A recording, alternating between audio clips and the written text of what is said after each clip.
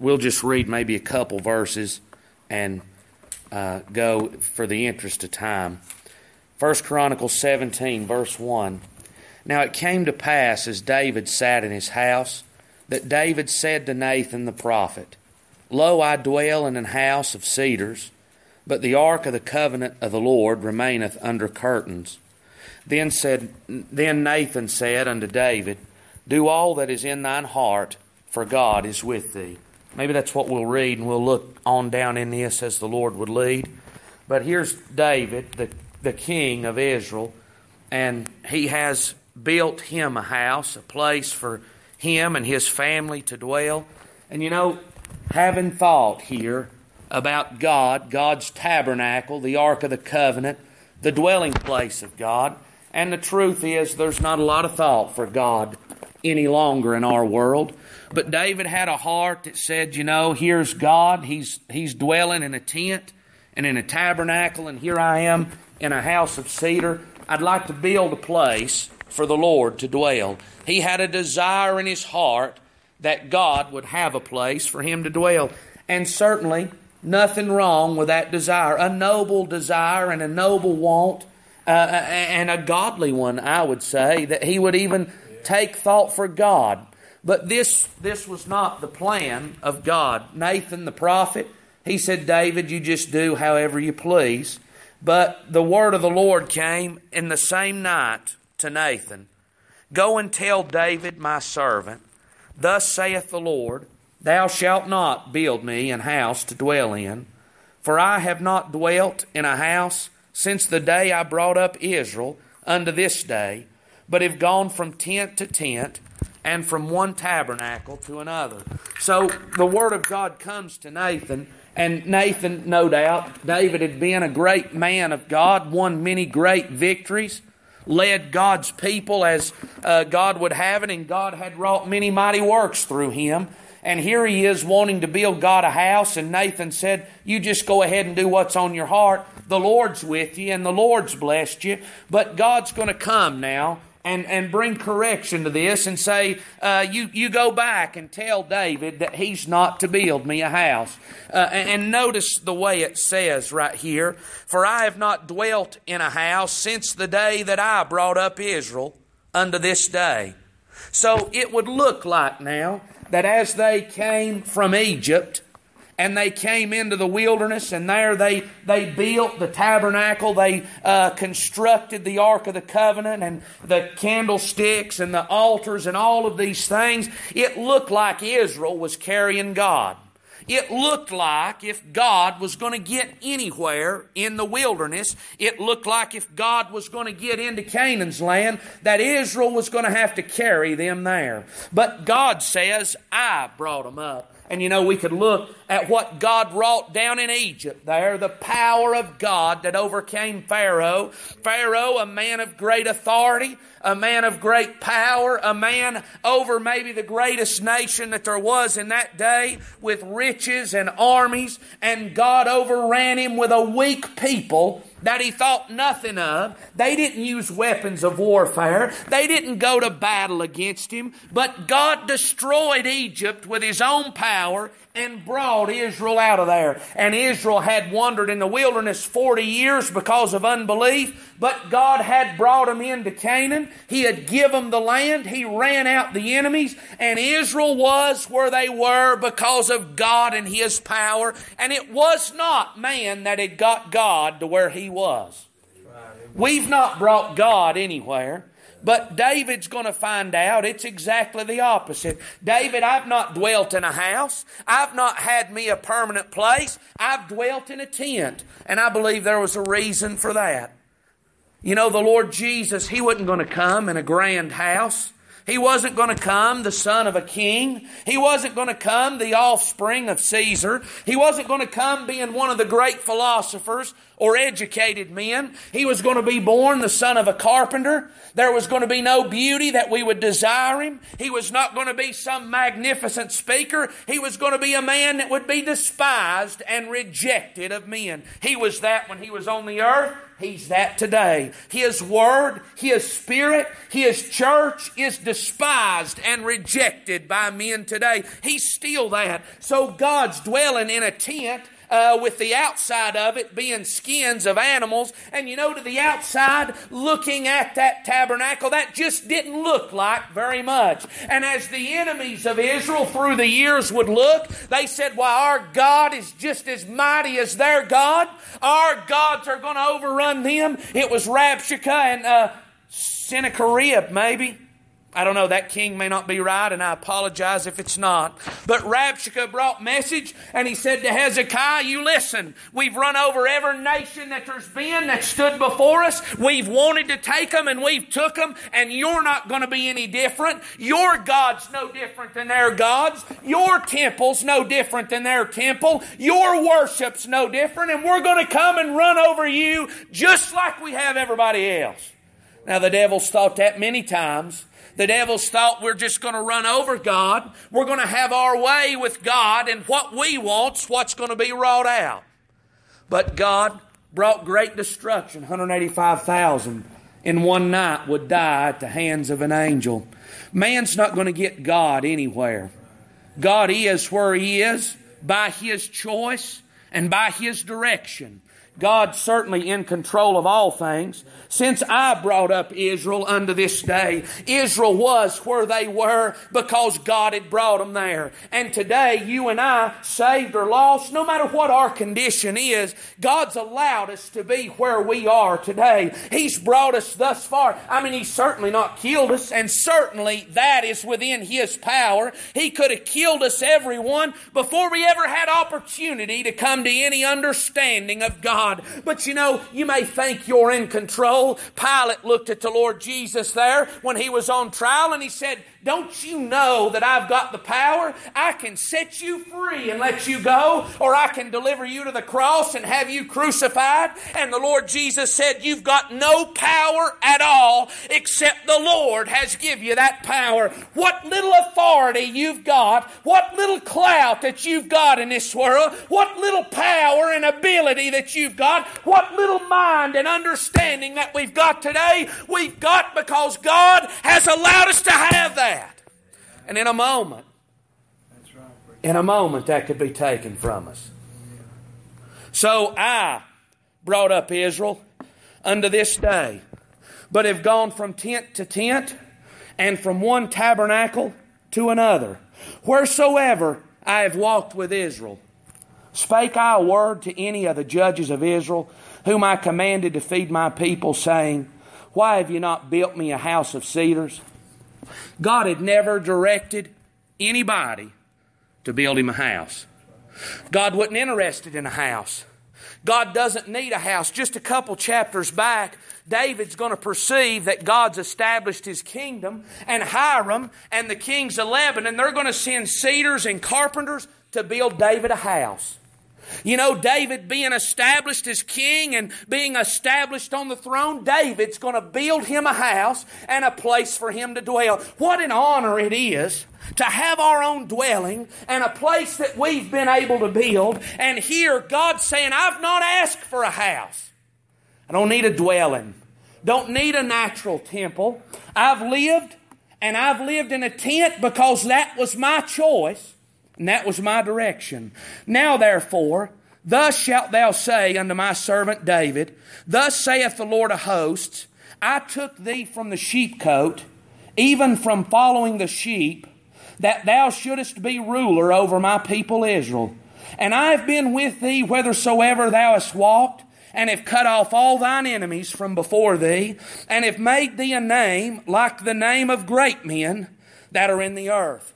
So now, God's going to remind David of where David came from, what David was, and where David was at when God came to him. It'd be real easy for David, a man that you can look in chapter 18, just read down through there a little, and you can look back in the previous chapters at how many armies David had defeated, how many enemies that David had overcome. And I believe it's in this book of 1 Chronicles that the Bible says when God had delivered David from all of his enemies.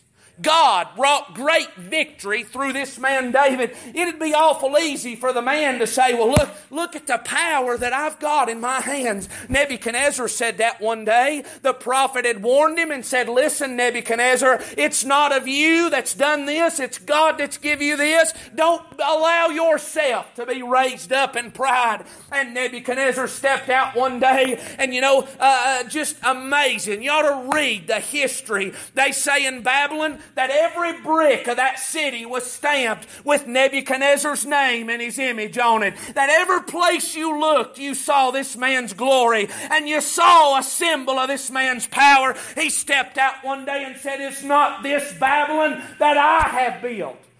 And God brought him down. And God didn't just bring him down to the prison. He didn't bring him down to the hospital. And He didn't bring him down to the nursing home. But He put that man out in the field with the manure of the cattle, eating grass like an oxen, with his fingernails and his toenails growing out. I'm telling you, where we are today, we're there because God has given us the grace to be there. But God says, David, I took you from the sheepcote. You were out there not... I love the way things are worded. He's not leading the sheep. The Bible says even from following the sheep. You know what David did? He followed, it wasn't even his flock. It's his daddy's flock. And he followed his sheep around, watching over them and protecting them as they wandered in the wilderness. And God says, if it hadn't been for me, you'd still be out there in the sheepcote and you'd have never been a king. But God saw David out there and God chose that man. Tell you what God's going to do. He's going to do a work that there'll be no glory for mankind whatsoever in it. Had David been a great military mind, had David been like Saul, head and shoulders above the rest, had David been like his older brothers, men of war and warriors in combat, had he been some great general taught underneath the hands of mighty men, the world would have looked at him and said, look at David, he's got what he's got because he's so strong. He's got what he's got because he's big. He's got what he's got because he's got a great mind for battle. But nobody said that about David. David got what he got because God had called him and because God had subdued his enemies. All of the glory redounded unto God. Amen.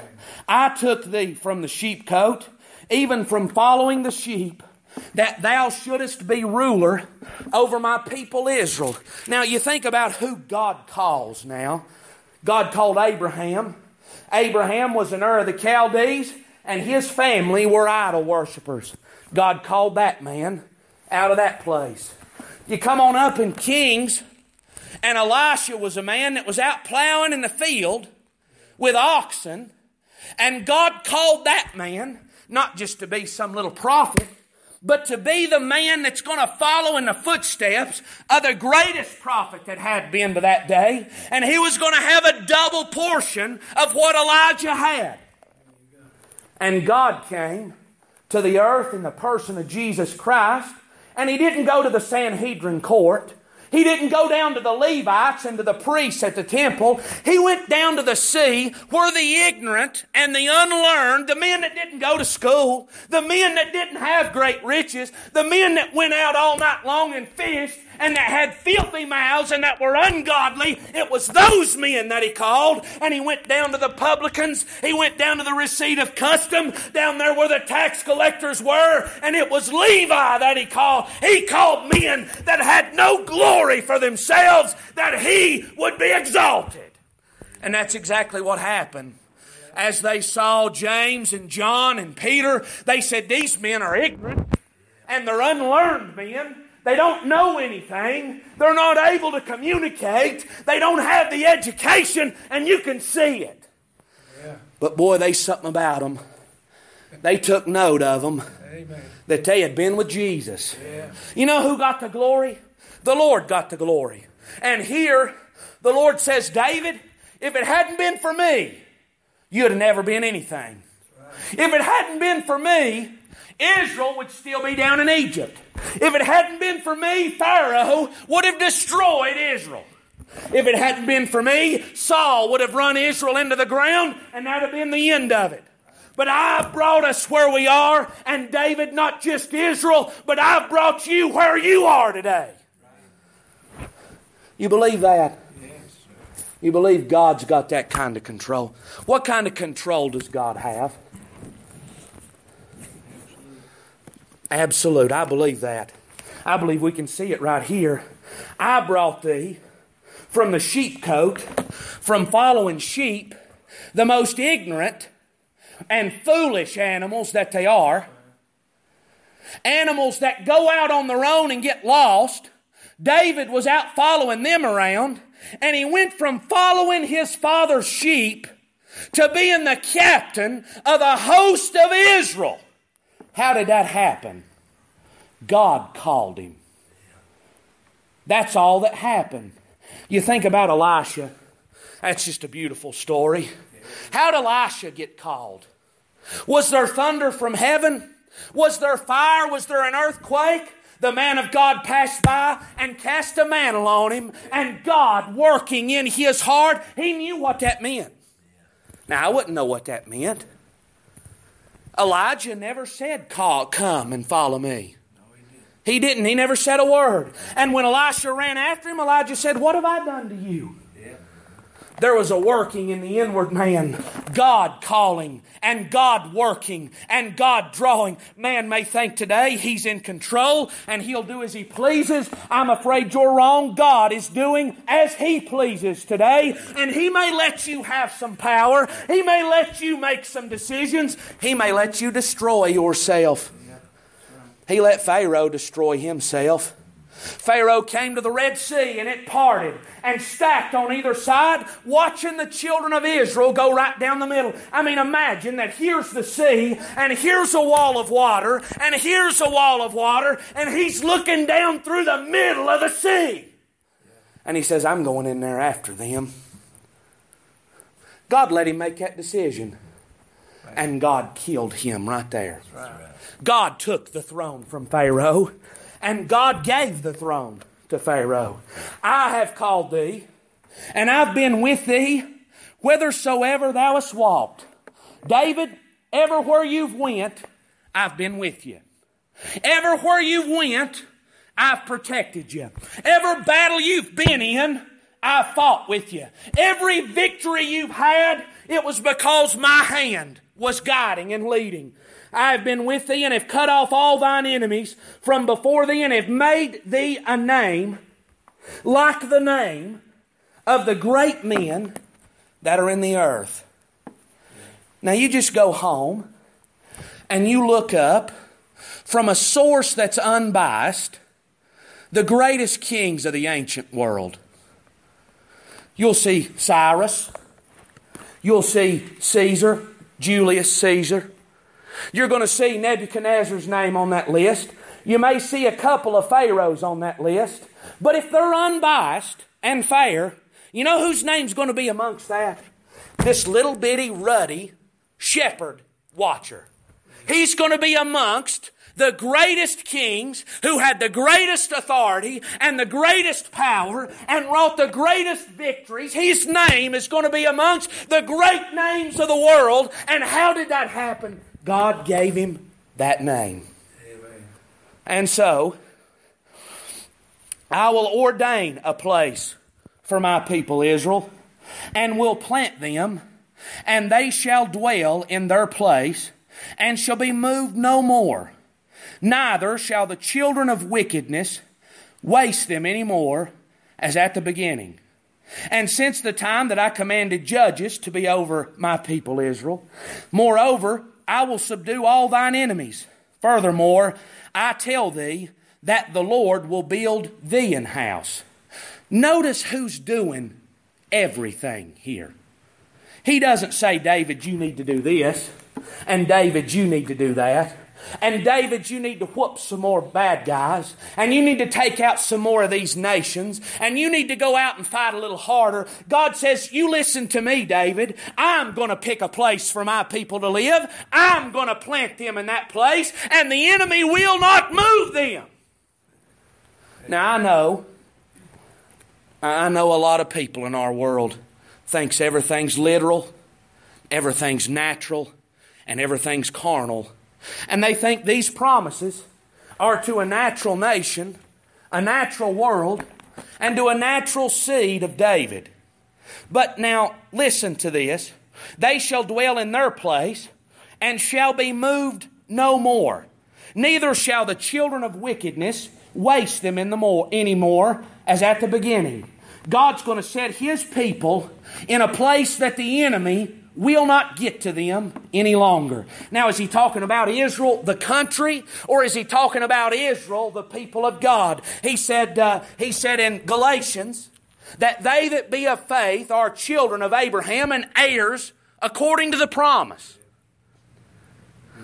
So God here, looking down through the history of time, sees a people that He's going to redeem, that He's going to pluck, as David, out of the sheepcote, a people that He's going to save, and that He's going to plant them, and the enemy will never get there to them anymore. Now I realize, in the flesh, the enemy can get to me. In the flesh, I can get aggravated. In the flesh, I can get upset. In the flesh, I can have my feelings hurt. But you know, as mean as people can be, and as hard as people can be towards a person, as cruel as they can be to your family, you know what, in here, there's never been anybody shook what the Lord gave me. My salvation has never been shaken. It's never been taken from me. The peace that He gave me down in the depths of my soul has never been moved. You know why that is? Because God established it. And men, Peter could say, I'm going where the Lord said I was going to go. They're going to carry me where I don't want to be, and they're going to take my life from me. And Paul could say, Timothy, the time of my departure is at hand. And they could say that with peace. Why, the enemy got to them. Oh no. No, they were about to get promoted. They were glad in their eyes. And so I will ordain a place for my people, and will plant them, and they shall dwell in their place, and shall be moved no more. And since the time that I commanded judges to be over my people Israel, moreover, I will subdue all thine enemies. Furthermore, I tell thee that the Lord will build thee an house. David, I'm going to build you a house. Now, where is the house of David today? If you're going to look at it natural, you're going to have a hard time interpreting and explaining these verses. Peter says in the book of Acts that David's dead. David's still in the grave. And today, David is still in the grave. And I don't know who David's descendants are, and I don't believe you'll find anybody that knows who David's descendants are today. Thank God, this is not a natural promise to the natural seed of Israel. But listen, it shall come to pass when thy days be expired, thou must go be with thy fathers, that I will raise up thy seed after thee, which shall be of thy sons, and I will establish His kingdom. Now people say, well, he's talking about Solomon here, and he may be, and I could see the natural implication to it. But now Solomon's kingdom ain't going to last forever. As a matter of fact, Solomon's son Rehoboam is going to lose 10 out of 12 tribes of Israel. They're going to defect and rebel against his kingdom. This ain't Solomon that God's prophesying to David about. This is in the book of Matthew, chapter number 1. Now this is the first book of the New Testament, and this is the first verse of the New Testament. The book of the generation of Jesus Christ, the son of David, the son of Abraham. So Jesus Christ, and we could look, there's other places as well. We know that blind Bartimaeus, he cries out, Jesus, thou son of David. It was known who he was, and it was known the lineage, and we're going to have the lineage laid out right here in Matthew, and you can look in Luke and you can see the same lineage. He came from David, and he's the fulfillment of the promise that God made to David. And so he says, when thy days be expired, thou must go be with thy fathers. David, you're going to die. This is not going to happen in your lifetime. Same thing was said to Abraham, to Isaac, to Jacob. They all died and did not inherit the promise. But they wandered in tents as strangers and pilgrims on the earth, and they testified. I believe the Bible says of Abraham, he looked for a city whose builder and maker was God. Now, David built Jerusalem, and David built Bethlehem, but they're looking for a city that man did not lay the foundation of, and man didn't construct the buildings. They're looking for something that God constructed, and a work that God did. Well, that's what he's saying here. David, I'm going to establish your house. I have chosen you and your seed to be the lineage that my son is going to be born in. And could God not have chosen any seed on the face of the earth for Jesus to be born in? Could God not have chosen any man in Abraham and fulfilled His purpose in them as well? Could He not? Could He not have called other men in Jesus' day to be apostles and changed them and made them into what He wanted them to be as well? But God chose, and God said, David, I've chose to honor you. You're not going to honor me with a house, David. I'm doing a work that you've got no part in. I'm doing a work that your hand is not going to touch. I'm doing a work that you and Israel and your sons, they've got nothing to do with it. I'm going to bring a Savior, and I'm going to build a people that's redeemed out of the face of the earth. His kingdom's going to be established after you die, and I will raise up thy seed after thee, which shall be of thy sons, and I will establish His, singular, kingdom. Now Solomon's kingdom, Solomon died, and he let go of the kingdom. The kingdom split when Solomon died. And in just a few years, the northern 10 tribes, the kingdom of Israel, they're going to be carried away captive, and you don't read of them again. Not in the Old Testament, nor in the New. And the kingdom of Judah and the 2 tribes and the Levites that were left there, they're going to be carried to Babylon, and only a remnant's going to come back out of that place. But God's preserving, God's keeping, God's directing to the true King, the Lord Jesus Christ. And I will establish His kingdom. And He shall build me an house, and I will establish His throne forever. I realize Solomon built a house. Solomon built a temple. It was overlain with gold. No doubt one of the most magnificent buildings that's ever been on the face of the earth. But Nebuchadnezzar destroyed it. They're going to come back out of Babylon now. And Ezra and Nehemiah and those of the remnant, they're going to build another house. They wept because it didn't look like Solomon's. But God said, I'm going to be there just like I was Solomon's. But you know, that temple got destroyed as well. And there may have been one more, according to history, that was built and destroyed. And then in Jesus' day, there's a temple that Herod built there. With stones that were so great, the apostles were amazed at the size of them.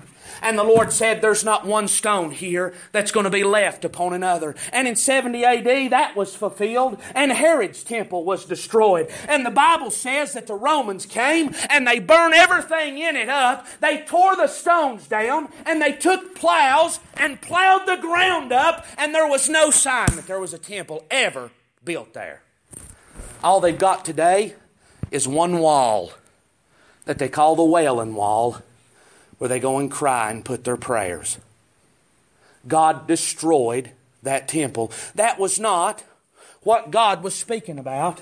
But this son of David, the Son of God, the son of Abraham, the son of man, He's going to come and build God a house, and His throne is going to be established forever. So the Bible says over in the book of Philippians, speaking about the Lord Jesus, Philippians chapter 2, verse number 9, wherefore God also highly exalted Him, and given Him a name which is above every name, that at the name of Jesus every knee should bow, and every tongue should confess that Jesus Christ is Lord, to the glory of God the Father. There's not going to be anybody now, as great a man as David was, there's nobody today bowing down and worshiping David and talking about how great a fella that he was. Back through history, there's been many great men. There's been great men in this country that God has allowed to win great victories that we could have what we have today. Nobody's honoring them anymore either. They're dead and gone. But the Lord Jesus, His throne's established forever. His dominion is into the everlasting. And do you know who's going to bow down to this man Jesus? God set Him, not man. God set Him in authority. God set Him over all things. God gave Him a name that's above every name. God established Him as being the head of all things and the judge of all. And God said, everybody is going to bow to my Son, and everybody is going to confess that He's the Lord. And we say, I'm not bowing today. You may not today, but you will bow to the Lord. And you'll give Him the honor that He's worthy. Not because I said it. I don't care if you do what I say or not. But God said you would. Now who do I believe? You or God? You who before the sun rises in the morning could be in a hospital bed and never speak another word, or God that sitteth and ruleth o'er everything. Who should we believe? Who should we have faith in? I tell you, the Lord said, I'm going to establish His throne forever, and He will be the supreme authority. And in the end, when all things are brought to a close, the earth and all that's therein's burned up, and man stands before God, do you know who's going to be the judge of all? That man, the Lord Jesus Christ. You know what's going to cause the division in that day between the sheep and the goats? That man, the Lord Jesus Christ. You know who's going to get glory from them that are saved and that have bowed to Him in this world? The church. Those that have put their faith in the Lord Jesus Christ. And those that rejected, and those Pilates, and those Pharaohs, and those rich men, and those mighty men that said, I'm never going to bow to the Lord Jesus. They're going to bow to Him in that day and said, have mercy upon us, have mercy upon us, O Jesus, thou Son of David. There'll be no mercy in that day. Now, the rich man did. The rich man did. He said, just one drop of water, begging for compassion. Was there any compassion? There was none. Was there any mercy? There was no mercy. There was no forgiveness. There was no redemption. He was cut off. We won't stand before this King and survive. And so, I will establish His kingdom, and He shall build me a house. So what kind of a house did He build? We've got a natural house here that we meet in. There's one over on Spring Creek that we go to. Went to one in Cherokee this morning, and they all look different. They're all nice. But that's not the house that God was talking about. And He's not interested in the United States taking their money and building Him a building. He's not interested in the world taking up a collection and building Him a building. What God's talking about is a house for Him to dwell in, as He says in the book of Ephesians. This is what He was coming to do. Now therefore ye are no more strangers and foreigners, but fellow citizens with the saints and of the household of God, and are built upon the foundation of the apostles and prophets, Jesus Christ Himself being the chief cornerstone, in whom all the building, fitly framed together, groweth unto an holy temple in the Lord, in whom ye also are builded together for a habitation of God through the Spirit. That word house. Now, when we hear that today, I believe we think of a building, a structure for us to live in. But that's not all that word means. You're going to read in the Old Testament about the house of Moses, the house of David, the house of Joshua. And what he's referring to a lot of times is not a building that these men lived in, but the seed that came after them. They were talking about their family, their offspring, their wives, and their children. That's what God was speaking of there. And here He says, I'm going to build me a house. I'm going to have me a place to dwell. And it's not going to be built with stones. It's not going to be built with gold. It's not going to come with cedars from Lebanon. It's not going to be built with diamonds and fine things of this world. I'm going to take stones that are men and women out of the sheepcote, out of the filth of sin. I'm going to pluck them out of that and build me a place out of Him.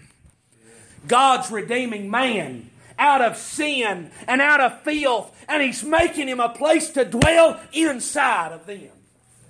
A habitation of God through the Spirit. And now if God's calling mighty, and if God's calling wise and the righteous, then there'd be some glory for man there, wouldn't there? But the Bible says, and now preacher, it's up to man to do what he wants to do. And if he wants to, he can believe it, and if he don't, he can reject it.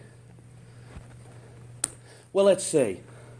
For you see your calling, brethren, how that not many wise men after the flesh, not many mighty, not many noble are called. So God's saying here, look, brethren, you see the calling that you got? The invitation that God gave to you, the plucking you out of sin, the mighty and the noble of this world, they've not received that. Listen.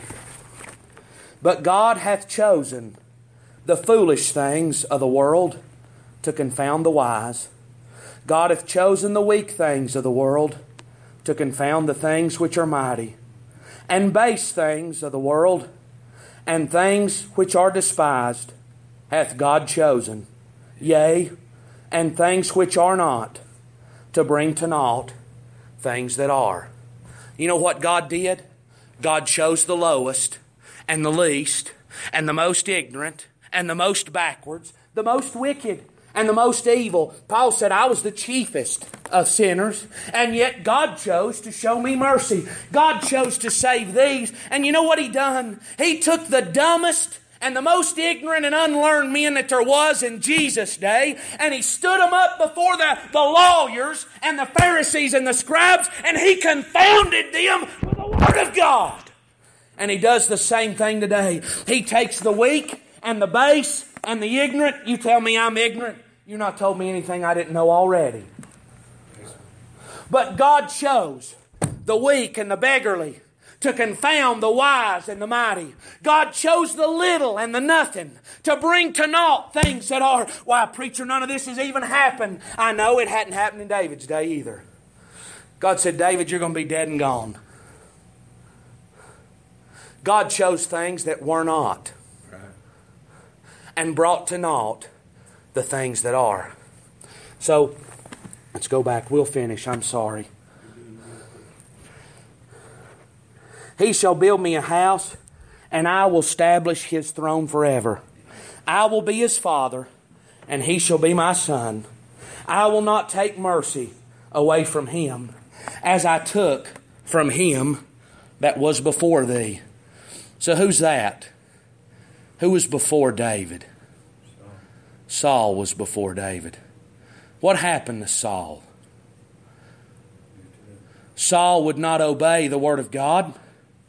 when the Word of God came by, Saul would not repent, and God withdrew His power from Saul. And the Bible says the Spirit of the Lord departed, and an evil spirit from the Lord troubled him. God withdrew from Saul, and God said, Saul, I'm going to cut you off, and I'm going to cut your boys off, and I'm going to cut your house off. And there's not going to be any left to take over the throne when you die. I'm going to do away with you. Right. Now when God says, I'm going to do away with you, who's going to oppose that?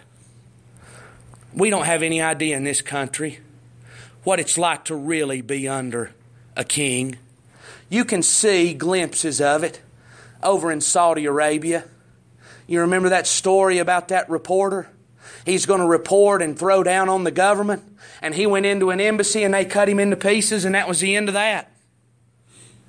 I tell you, the king, Nebuchadnezzar, when he was in authority, he set up whoever pleased him. And he cut down whoever he wanted to cut down. He had killed whoever he wanted killed. He was the supreme authority. Well, friends, God is the supreme authority. But you know what I've got? I've got promise. God's not going to withdraw from Jesus. Those that are in Jesus, they're eternally secure. God has. He has wrought a kingdom and a salvation that's certain, that's sure, that's steadfast. And He don't say, Joseph, you need to go out and do this in order to secure this salvation. He said, David, you listen to me. I'm going to secure this. I'm going to build it. I'm going to establish it. And you can rest in my word. Yeah. God saved me. And it ain't anchored in me. It's anchored in a work that God done. And friends, the Bible says that we're in the Lord's hands. No man can pluck them out of my hand. And then He's in the Father's hand, and none's greater than the Father. Secure, certain, steadfast. But I will settle him in mine house and in my kingdom forever, and His throne shall be established forevermore. Authority and redemption that never ceases. So that's why in Hebrews, he said He's able to save them to the uttermost that come to God by Him. He has been established. And God, who's the one that had to be pleased, God was the one that we had done wrong. God was the one that we had rebelled against. God said, this man, my son, I'm well pleased in him, and if you'll come through him, I'll accept you. And His kingdom's established. So what's David going to say to this? And David the king came and sat before the Lord and said, Who am I, O Lord God? And what is mine house that Thou hast brought me hitherto? Yeah. Now that's a good question. What had David done to be brought to the place that he was? And my God, if we're saved, what can I take credit for in that work? What can I say that I've done? I've said this many times, and it's just the truth, the simple truth. The only thing I have on my manifest to take credit for is sin and rebellion and rejection and self-willedness and pride and ungodliness. That's the only thing I can credit myself for. Who am I? I tell you, I'm the least. Paul said the chiefest of sinners. And yet, this was a small thing in Thine eyes, O God. For Thou hast also spoken of Thy servant's house for a great while to come. So David says, Lord, You've brought me here. You've brought me from the sheepcote. You've brought me from the clutches of the devil. And You've brought me from sin, and You've put me in Your kingdom. You've allowed me to be a part of Your house and Your family. You've established Your Son as my Savior. You've brought me this far. But boy, it goes a lot farther than that.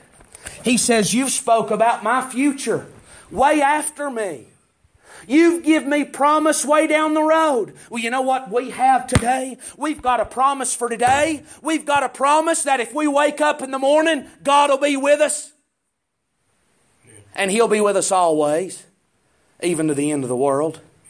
We've got promise that we can rest in Him today and tomorrow. We've got promise of a secure salvation today and tomorrow. And God's brought us thus far in life through trouble, through suffering, through affliction, through doubt, and through sin. God's allowed us to be where we are today by His abundant love and grace for us. But He spoke a great while off also that when it comes time, David, for you to die, I'm still going to be blessing your house. Did He not promise us that when it's time for us to leave here, we can dwell with Him eternally in the heavens? He spoke for me today. I've got a word to read today and be blessed. But boy, when it comes time for this man to fold his arms up and die and to leave this world, and the promise for today don't matter anymore, I'm dying and leaving here, that we know that when our earthly house of this tabernacle is dissolved, we have a building of God eternal in the heavens. Now, how far ahead is that? Solomon here, and Solomon be the king, God may have been speaking 40, 50 years ahead from the day that David wrote that down. How far ahead do you want to go? In eternity. 1,000 years down the line? 10,000 years? 20,000 years? In eternity there is no end. There is no time. And the promise, the great while to come, God's promised us that today and forevermore. And hast regarded me according to the state of a man of high decree, O Lord. David says, you've looked at me like I was somebody. Boy, that's good, ain't it? Ain't it good when somebody treats you like you're somebody? Ain't it bad when people won't treat you with respect? But now here's somebody, you know what's even better?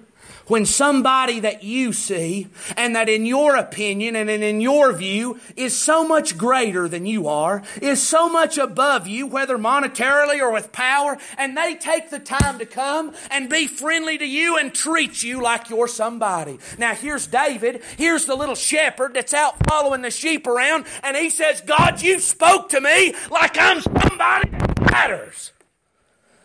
Well, David was somebody that matters. He was. Because God spoke to him and brought him there. Friends, if God hadn't, David would have died following the sheep. And if God hadn't spoke to Paul, he would have died in sin and rebellion. And if God hadn't wrought in us, we'd have died in the same place. But God deals with us as sons. I'm just going to say this and we'll hush. You don't read daughters very much in the New Testament. And that's not sexist, as our world would say today. In the day that this was written, the daughters didn't have an inheritance among the family. The daughters weren't thought highly of. When it come time to be married, they sold the daughters to those that they were marrying for profit. They were very much secondary citizens. But you know, God says, and it's there, it's in Ephesians, or no, it's in Galatians. God says male or female, bond or free, Greek or Jew, we're all one in Christ Jesus, and we're all sons. I tell you, God, when He looks, He's not looking on basis of whether I'm of the natural seed of Abraham and David or not. He's not looking to see whether I'm a man or a woman. He's not looking to see what family I'm from. He's not looking to see what kind of money's in my bank account or whether I'm just an old servant boy working out in the field. God says, when I choose you, you're a son just like everybody else is. Yeah. He treats you as He would His own Son, Jesus Christ. That's all that's on our heart. I hope we've been a help to you.